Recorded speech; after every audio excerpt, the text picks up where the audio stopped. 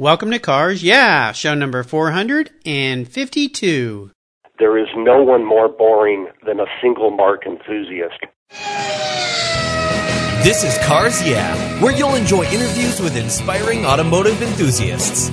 Mark Green is here to provide you with a fuel injection of automotive inspiration. So get in, sit down, buckle up, and get ready for a wild ride here on Cars Yeah.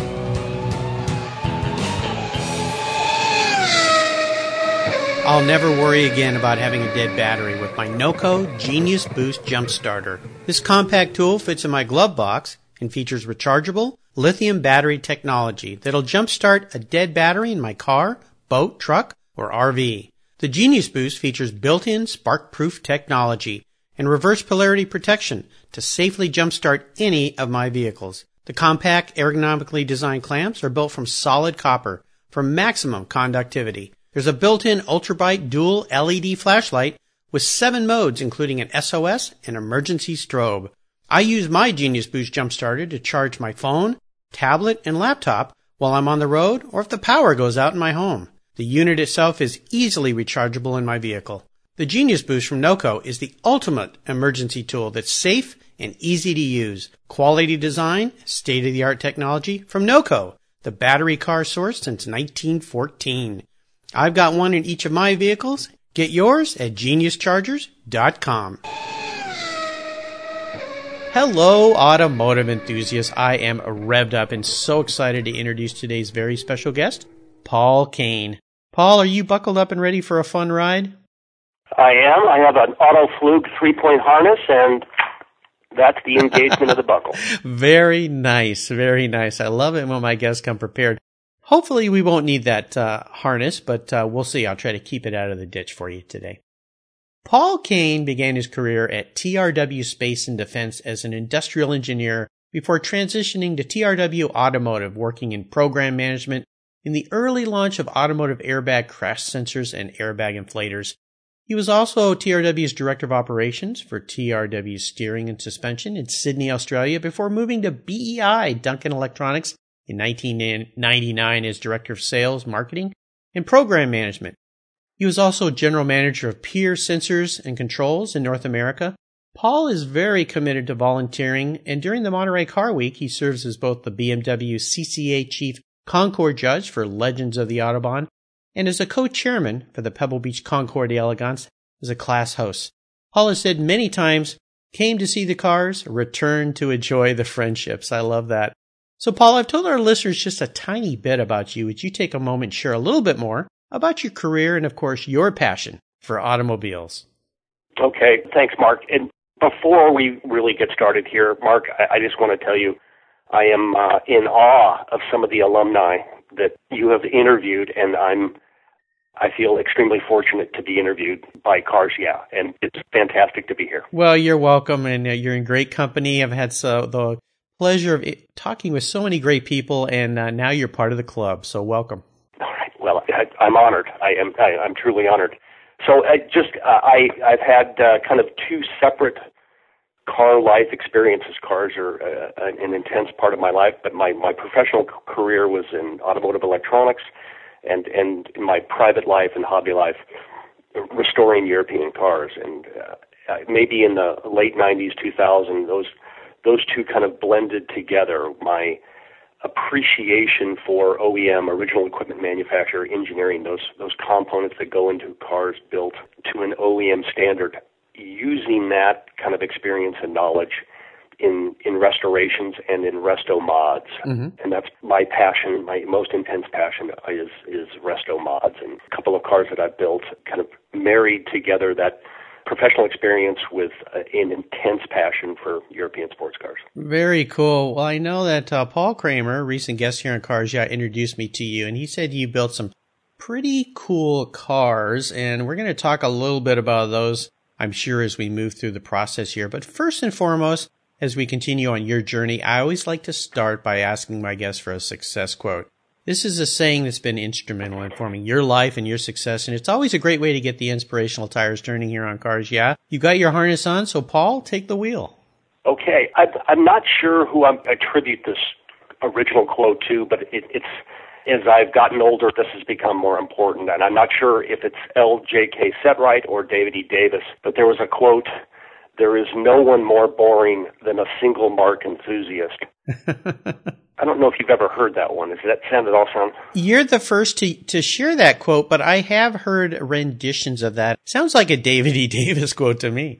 It could be. Maybe, early 80s, 90s Car and Driver. But anyway, that one at the time really didn't resonate. But as I've gotten older, my appreciation for many marks and through, I think, the Pebble Beach Concours, hearing and reading about the intense stories about the development of these cars, I feel this incredible urge to start experiencing a number of cars. And in a nutshell, I'm 57 years old, and, I've got maybe 20 years of good driving before I'm going to be a serious threat to your listeners or anybody that's on the Monterey Peninsula with my driving in the middle 70s. So, at 57, the clock starts ticking. So there is a lot of cars that I'd like to own for a very brief period in time. I can't afford a collection. So the strategy is to buy a car and enjoy it, and then sell it and take that same pile of money and move it to the next car. So I'm in this kind of life car strategy. I'm on car number probably 4, but I've owned a lot of cars, but there's a very specific list and things that cars I'd like to enjoy and share with my friends. I like this concept, except for the part that we're on a clock here, because you and I are the same age, and I haven't thought of it that way. And I went, oh my gosh, I better get off my duff here and get moving. But, I have the same mentality. I have a saying that says, if it rolls on rubber, I love it. Mm-hmm. I think the more we go to car shows, and you're very active in car shows, I know that the more we go to car shows and talk with the owners of cars and learn more about cars and go to events, that appreciation certainly does grow. And it sounds like that has afflicted you. In a severe way. That probably for 20 years, I've poured an enormous amount of time into BMW restorations, and they're phenomenal cars, but there is so much other out there, and through the Monterey weekend, it's been a broadening experience, and the clock is ticking. Mark, every year goes faster and faster. It really does. It really does. Well, let's talk a little bit more about your automotive journey. Would you share a story with me that instigated your passion for cars? Is there a pivotal moment as you remember it in your life when you really realized that you were a car guy? Yes. One of the resto mods that I made was a BMW 3.0 CSI. Nice. So in the BMW world, this is called an E9 coupe or just a coupe. And I loved that, that particular shape. And I started on what was, I think at the time I told my then girlfriend, now wife, this is going to be a 2-year restoration. And, with good car guy math, that equates to about 9 calendar years. Dog years, yeah.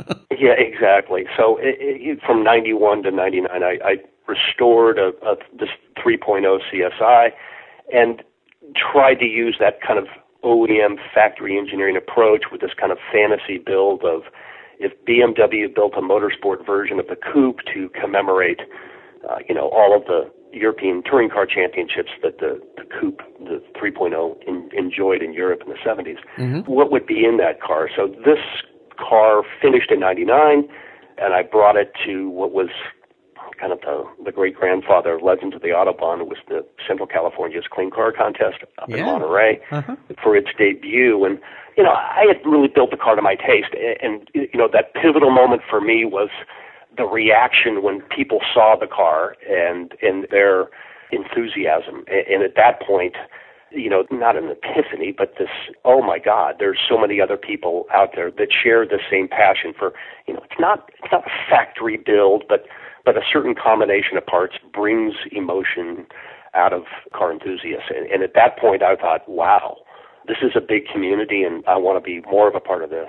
Well, you definitely made a hit. I was at that event. I saw your car. We hadn't met. We really have not met until today, but it's an absolutely brilliant, fantastic car. You did such a nice job. I remember that car. I've got some pictures I believe I took of it as well. I've been going to Monterey for 25 years for that car week. So bravo. Kudos to you. I have a good friend, Bill, who's the listener here in Cars Yeah. Shout out to Bill, the Dockster as I call him. He's a collector, and he just recently bought a beautiful 3.0 CS out of Germany. that I think you would love. I'll send you some pictures of that car. Beautiful, beautiful cars. Yeah, fantastic. Would love to see it. Yeah. So, Paul, what I'd love to do now is take a look at some of the under the hood and travel down some of the roads you traveled down and talk about a huge challenge or even better, a great failure that you faced along the way in your career, your path, whatever it might be. But the more important part of this has to do with how did you overcome that situation and what did it teach you? Okay. In my core career, one of the most daunting, a challenge, I was probably mid-30s, and I inherited a position at TRW for launching the airbags. This is first-generation airbag technology, and wow. Toyota was our customer, and Toyota is an extremely detail-oriented customer to serve in a manner that most automotive guys can't fathom. The wow. incredible attention to detail and expectations for durability and quality are extremely high. And I learned this by jumping into the fire of helping launch these automotive programs. I inherited a series of programs, and the challenge was to get these launched into production. And for OEM manufacturers, you have to be on time. You can't be late. Right. And the quality absolutely has to be there. And TRW was very well resourced and had a phenomenal engineering department. And working with those guys, launching 17 platforms for Toyota worldwide for what was, for Toyota, a very anxious moment of safety-critical technology that they didn't own. They had to purchase that technology from TRW. So that 4-year journey for me of learning the Toyota production system and developing relationships with the engineers in Toyota City in Japan was a fantastic career challenge, an intense challenge where you really have to pour yourself into it, but probably the most rewarding in terms of, we were able to successfully launch those programs. So wow. Not as glamorous as, restoring a car for Pebble Beach, but in my career it was pivotal in learning the Toyota production system, and I've relied on that for the remainder of my career. Oh, I'll bet, and you think back to those times and what has happened in the industry since and how many lives have been saved from that technology I don't know if anybody even has that count, but for any of us who've been in an accident where the airbag deployed and you were able to step out of the car with a little sore neck maybe or a seatbelt rash, but you walked away from something that would have killed you before, definitely something that is great to have in vehicles these days. Well, funny you mentioned that. So in airbag technology, and I don't have the exact number, but I wrote an article for BIMR on airbag technology, and I want to say it's something between 25 and 40,000 lives saved. Wow. Just clear cases where, just as you described, you're for the first time ever able to walk away from what in 1960 sports car technology, it would have been, taking a steering column to the chest. Yes, absolutely. Absolutely. Wow. Great technology. Yeah, thanks for sharing that too. Very, very interesting. That's what I love about having so many diverse guests here on Cars Yeah, people from all walks of the automotive industry, and definitely a very serious end of it with TRW and your time there in generating those airbags for a huge company like Toyota is fantastic. Let's shift gears here and go to the other end of the spectrum. I'd love for you to share what I like to call a career aha moment when the headlights come on and illuminate your way for this new direction, this new idea that you had, and tell us the steps you took to turn that aha moment into your success. Okay, so the aha moment after restoring the coupe, and I showed the car in a number of concours once and then started driving the car, but I wanted another restoration challenge, and with my brother Joe, who's a very hardcore car guy, we kind of came up with this concept of the hot rodding 101, the smallest physical package, the smallest BMW with not necessarily the most horsepower, but a very very large, powerful motor in a very small package. And what we came up with was a 2002, the original sports sedan. Yes. With a very high-performance modern drivetrain, and what we ended up was a twin-turbo six-cylinder 2002, and this is the car that Paul Kramer's familiar with. Mm-hmm. So I wanted the technical challenge. There was two parts of this puzzle. So one of the technical challenges was to build a twin-turbo motor and do all of that engineering, exhaust, plumbing, and engine management and intake. That was kind of a fun challenge. And then the other part was to build a car that had perfect weight distribution, and that means moving the transmission to the back of the car in somewhat of a transaxle, physically attaching the transmission to the differential. So this twin turbo project I built has a transaxle in it, and the puzzle for me, or the challenge, the fun part is, how would BMW do it? Not that they would do it today. These are antiques to the young engineers at BMW and the FIZ, their engineering development center. But doing it to an OEM standard, how would they do it? So kind of using only BMW parts, built this transaxle. And the aha moment to your question was, Getrag is the manufacturer of a lot of BMW transmissions. And the way they designed the transmission, the shift selector shaft goes through the top of the transmission. And the way they built this transmission was they basically gun drilled all the way through the transmission. So you shift from the back of the transmission, and that's where your linkage is. But with the transaxle, all of that shifting has to occur in front of the transmission. So the aha moment was when I discovered that Getrag had drilled all the way through the case and put a freeze plug just on the front of the transmission. And with a little bit of fabricating, I could, create a longer shift selector shaft and shift from the front of the transmission. Very cool. That was the aha moment. Yeah. That was, now we can successfully put the transmission in the back of the car and have real shift linkage, not some vague, all due respect to Porsche, but if you've ever driven an early 914, the shift linkage on those cars is shifting from the very, very back of the transaxle. Yep, I had one. Very vague. Yeah, so I think we've all had. Yeah, so that sensation of maybe I'm going into second, maybe it's fourth, Yes. that was a pivotal moment that kind of made the car real, and the car finished, and it was a giant risk if it was going to be a big vibrating exercise, and sure, I got very lucky and it worked. Well, it's a really, really cool, the ingenuity there that you tackled and overcame is really fantastic. It kind of reminded me a bit of my dentist here in Gig Harbor. He took a E30 M3 years ago and put a Corvette engine in it. And and when you looked at the car, you'd never know it, except the exhaust pipe looked something a little different. But of course, when you started it up, all the secrets were revealed. But he did a beautiful job installing that into the car with the transmission, making everything work and fit well and car handle well. And that car's famous. Was it on eBay a couple of times? It could have been. It was a gray car. It was a metallic gray car. Yeah, here in Gig Harbor. It ended up going to somebody down in Oregon, I believe. The guy took the train up and drove it home. But he spent a lot of time, did it all in his garage, did a fantastic job with it. And the neat thing about it was when you looked at the car, it looked completely stock. You just wouldn't know. There was no mods that kind of blemished the car in any way. Yeah, your project sounds very, very interesting. Very cool. Thank you. It was a blast to build, and it was definitely, for Saturday mornings for Cars and Coffee, the quickest way to empty your adrenaline gland. Oh, gosh, I can only imagine.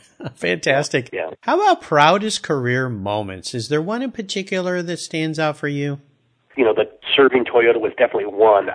If I could slightly modify that question, I would. Of course. My proudest moment, it's many moments, and I've worked with a lot of European engineers in automotive and in electronics, and it's a point of pride, something I haven't shared with in the past, but the successes with engineers and learning that their different approach, and this is engineers in Japan and France, Spain, Germany.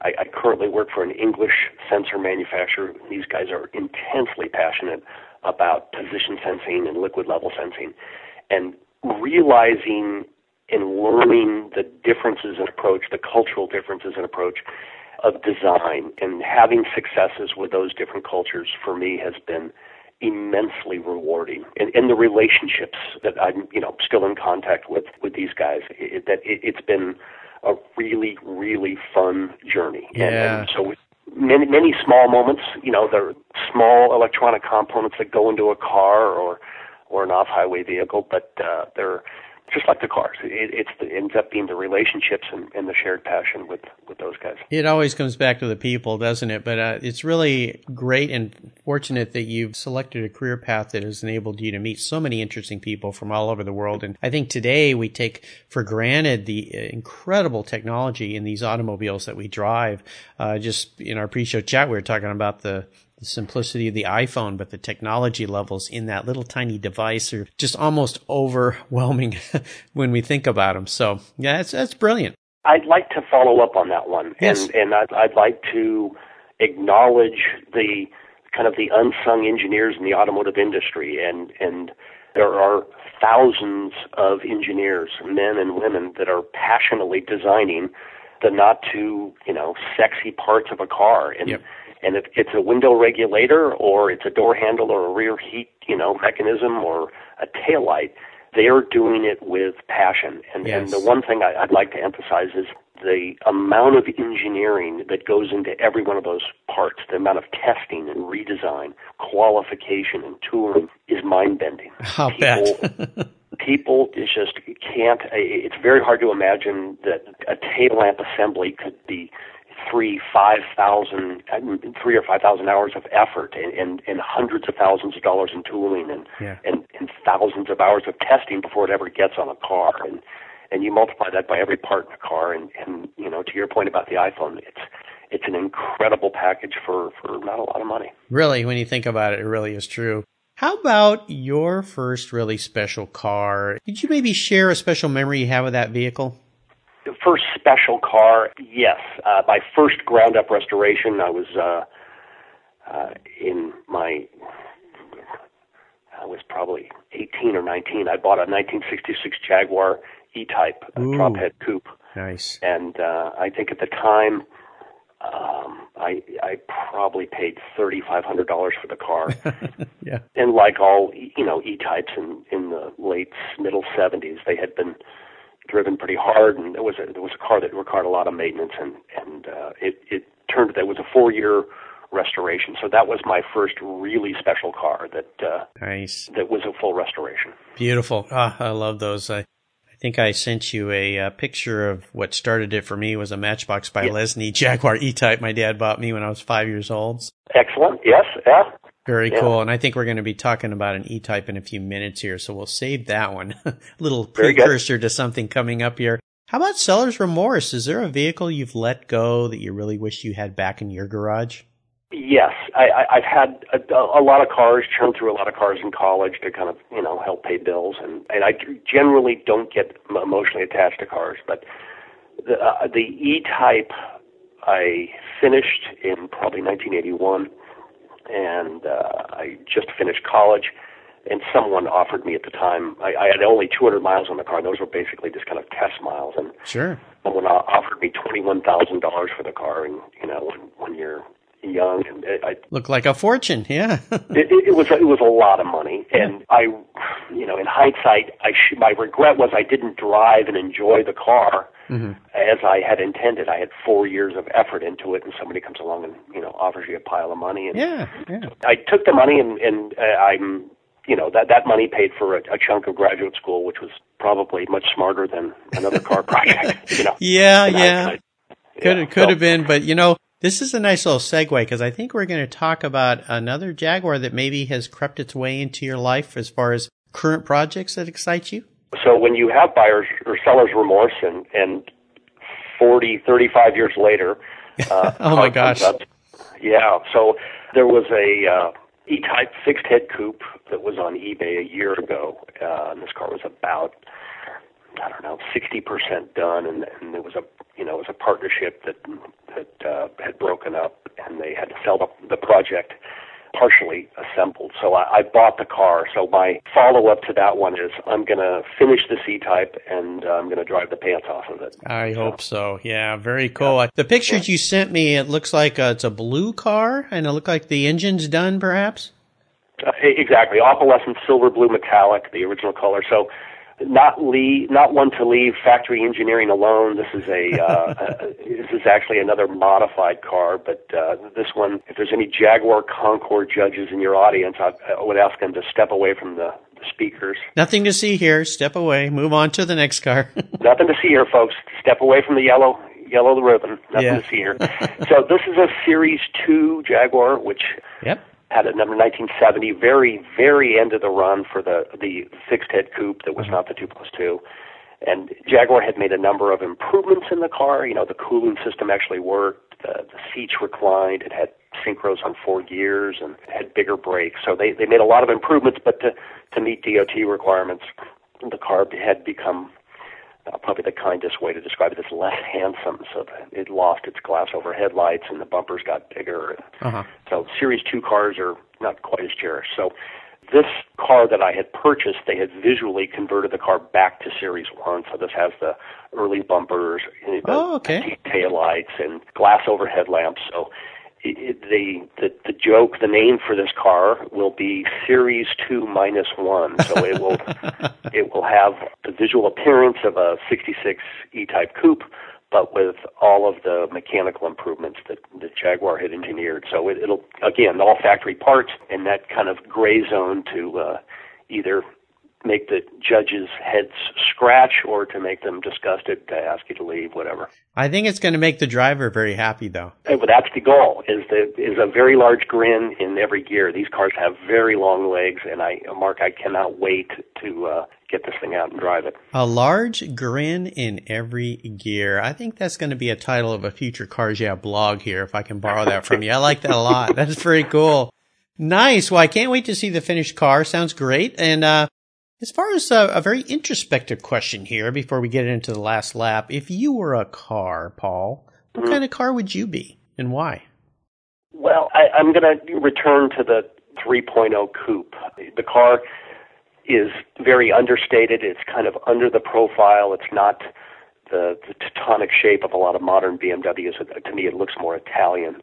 I love that shape because it's understated, and to me, unlike myself, a coupe is perfectly proportioned from any angle. I think coupes are very attractive. So I would say it's aspirational. I would like to be associated with something that is low-key and understated, that, you know, when most people see it, it doesn't really connect. But for people that have a car passion, it stirs some emotion, and car people see it and they're like, you know, wow, that's, you know, it's something different. They're very beautiful cars, and the greenhouse on those cars is so wonderful. I think that's part of it. That last pillar in the back there is just, C-pillar is just very delicate and quiet. Yeah, lovely cars. You've nailed it. So that car, you know, a 911 has many similar characteristics. They have a fantastic driving position, and the coupe has excellent driving position, phenomenal visibility all the way around. Yep. The pedals are in the right spot. You know, it makes the right noise. So yes, when all those pieces come together, it makes for a fantastic weekend. Brilliant. Love it. Well, Paul, up next is the last lap. But before we put the pedal to the metal, let's say thank you to today's Cars Yeah sponsor. If you own collector cars and still have a little bit of money left over, congratulations. You're ahead of most people. But what should you do with the money you don't spend on cars? Talk to Chris Kimball, certified financial planner practitioner. For over 20 years, he's been helping people just like you and me with their financial planning and investments. And he's a car guy too. Call 253-722-PLAN. Or you can view his website at www.chrisvkimball.com. Make sure your investments are running on all 8 cylinders, or 12, or 16. Securities through Money Concepts Capital Corp. Member, FINRA SIPC. Okay, Paul, we're back and we're entering the last lap, and this is where I'm going to fire off a series of questions. And I'm going to ask you to give our listeners some very quick blips of the throttle answers. So you ready? Yep. What's the best automotive advice you've ever received? Trust your instinct.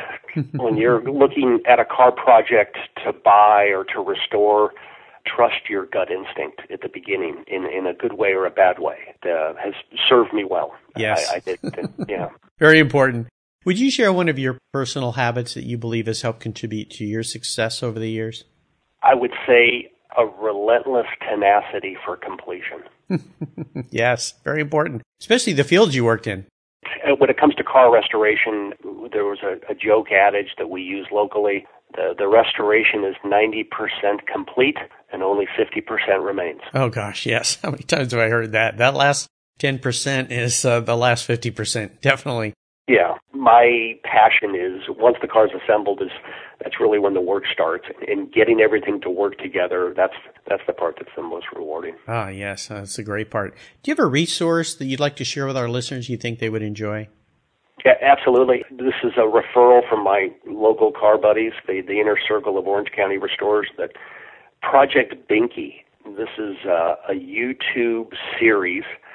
A couple of English fabricator engineers. These guys are very, very good at resto mods. They're putting probably a mid-90s Toyota four-wheel drive. Toyota Celica had a four-wheel drive in the mid-90s. They are shrinking that package and putting it into an original Mini. And they have a series of YouTube chapters. Their name is Bad Obsession Motorsport. And these guys use very good English dry humor, have excellent fabricating skills, and convey the actual, to give you the visuals of the actual engineering required to correctly install a large drivetrain in a small car. So wow. Project Binky, I highly recommend it. I would recommend to your listeners, start with episode 1, and I want to give you a full binge warning. There's 11 episodes, and it's very hard not to binge. Very cool. Is that spelled Binky? Binky, Project Binky. If you just go on Google, it pops up. Awesome. So, really well done by these guys. Wonderful, wonderful. All right, I love that. How about a book? Is there one book in particular you think the Cars Yeah listeners would enjoy reading? Automotive writing role model, hands down. Peter Egan. Yes. And Side Glances for your listeners that want extremely entertaining writing by someone who's really creative. I highly recommend Peter Egan, any of the books, and that's really, for restoring and enjoying cars. I've got 2 other quick suggestions if you're open. Yes, please. A very interesting read. 2016 is going to be an extremely interesting year at Le Mans. Mm-hmm. Ford is going to put a full assault with their new Ford GT against Ferrari this coming year.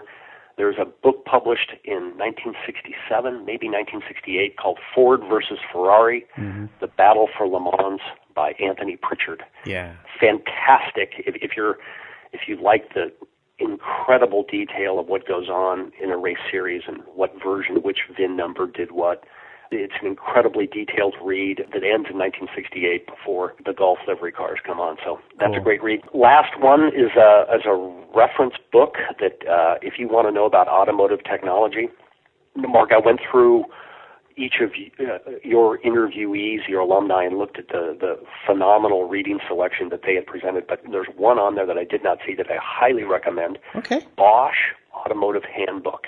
Yes. Yes. So this is on its 9th edition, and if you want to know about anti-lock braking systems or the latest in windshield wiper motor technology, it's good Germanic reading. It reads at a digestion rate of kind of like raw beef. You have to reread the paragraph, but it's a highly accurate, great automotive technology reference guide. It's a great reference. That book has sat on my desk for many, many years, and it's a go-to whenever you want some technical advice. It's a wonderful little book. It's small, fits in your glove box if you'd like. So those are all great recommendations. Thank you for those. And our listeners know that they can find all these great resources at carsyeah.com/Paul Cain. His last name is spelled Cain. And there's a great place on the Cars Yeah website called Guest Recommended Books. You can go and see a listing of all the past guest books with quick, easy links to get your hands on these, and I would recommend you go there. All right, we are up to the checkered flag, and this last question can be a real doozy. If you could have only one collector car in your garage, Paul, don't worry about the price, because today I'm going to buy you whatever you'd like. What would that one vehicle be, and why? Simple. I love this question, and I have a walloping answer. Okay. So, costs no object, cannot sell the car, keep it forever. This is the criteria. Those are the rules. So the car is the McLaren F1, 1995. Yes. Why? Because it is the most stunningly pure sports car. Yep. And my vantage point of the world, that for 20 years after that car came out, it set the supercar designer scrambling back to elementary school. Yeah. Well, you've chosen an awesome vehicle there. Yeah, fantastic. I've never had the pleasure of even riding in one. I got to crawl around one and spend some time with them. Yep. And I remember being at Pebble Beach with my son when he was probably 12 years old, and this gentleman drove up in front of the lodge from Colorado, and his was covered in bugs. And he stepped out, and I said, "You drove this all the way from Colorado? Good for you, man." He goes, "Well, that's what they're for." Yep. Awesome selection. Well, Paul, you have taken me on a great ride today. I knew you would, and I've really enjoyed having you on the show. And for you sharing all your stories, I want to thank you. And could you give us one parting piece of guidance before you drive off into the sunset in your McLaren F1? Jump in.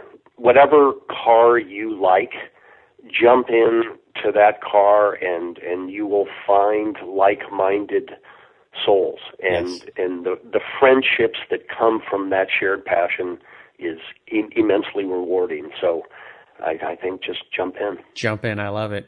Is there a good way for our listeners to learn more about you and what you're doing? My career is in kind of this corner of sensor development, so that there's not a strong connection there, but there are two. I want to invite everyone to Legends of the Autobahn 2016. Yes. And that event is quickly coming up. Legends of the Autobahn is going to be on Friday, August 19th. It's a very, very important year for BMW. It's their 100th anniversary. Nice. And in the pre-release, I can't go into detail, but there is going to be some phenomenal sports car, sedan, BMW history at Legends of the Autobahn from all decades. People, the factory, the caliber of cars that are coming to Legends and to Pebble Beach. Mm-hmm. It's going to be a very important year. Legends of the Autobahn is very, very accessible on the Monterey weekend, and would like to invite everyone to come out to Legends of the Autobahn on Friday. And, the Pebble Beach Concours is fantastic, but if that is not in your budget, I would also like to encourage people to come out and see the majority of the cars that are at Pebble Beach on the Tour d'Elegance on Thursday, the 18th of August, coming up 2016. Yep. Cars that participate in the Concours, the majority of those cars go on an extended drive down through Carmel, Monterey, and down towards Big Sur, and they come back into Carmel and Carmel downtown and park and have lunch. And it's a fantastic way to kind of see the majority of the Pebble Beach cars that are, again, very accessible. So I would like to encourage people to come out and enjoy that. Most definitely. Great thing to do, too, is to get up real early, go over by the old polo field and watch the cars line up and leave. And then, of course, scurry on over and find a parking place in Carmel because it gets very busy, and enjoy them coming into town and being able to walk around and see those cars. Great recommendation. Of course, Legends of the Autobahn. Awesome event. This year is going to be even better. And the nice thing is it doesn't cost a dime. So exactly. Very nice. You don't hear that often on the Monterey weekend. So no, very few things don't cost anything on that weekend. Well, listeners, you can find everything that Paul's been so kind to share with us today at carsyeah.com. Just put Paul in the search bar and his show notes page will pop right up. Paul, thanks again for being so generous today with your time and your expertise, and for sharing your experiences with me and with the listeners. Until we talk again, I'll see you down the road. Thank you very much, Mark. You're welcome. Thank you so much for joining us on today's ride here at Cars Yeah. Drive on over to carsyeah.com to find show notes and inspiring automotive fun. Download your free copy of Filler Up, a fun book filled with gorgeous photographs of fuel filler fun, including quotes from more inspiring automotive enthusiasts. Download your copy today, and we'll see you next time on Cars Yeah.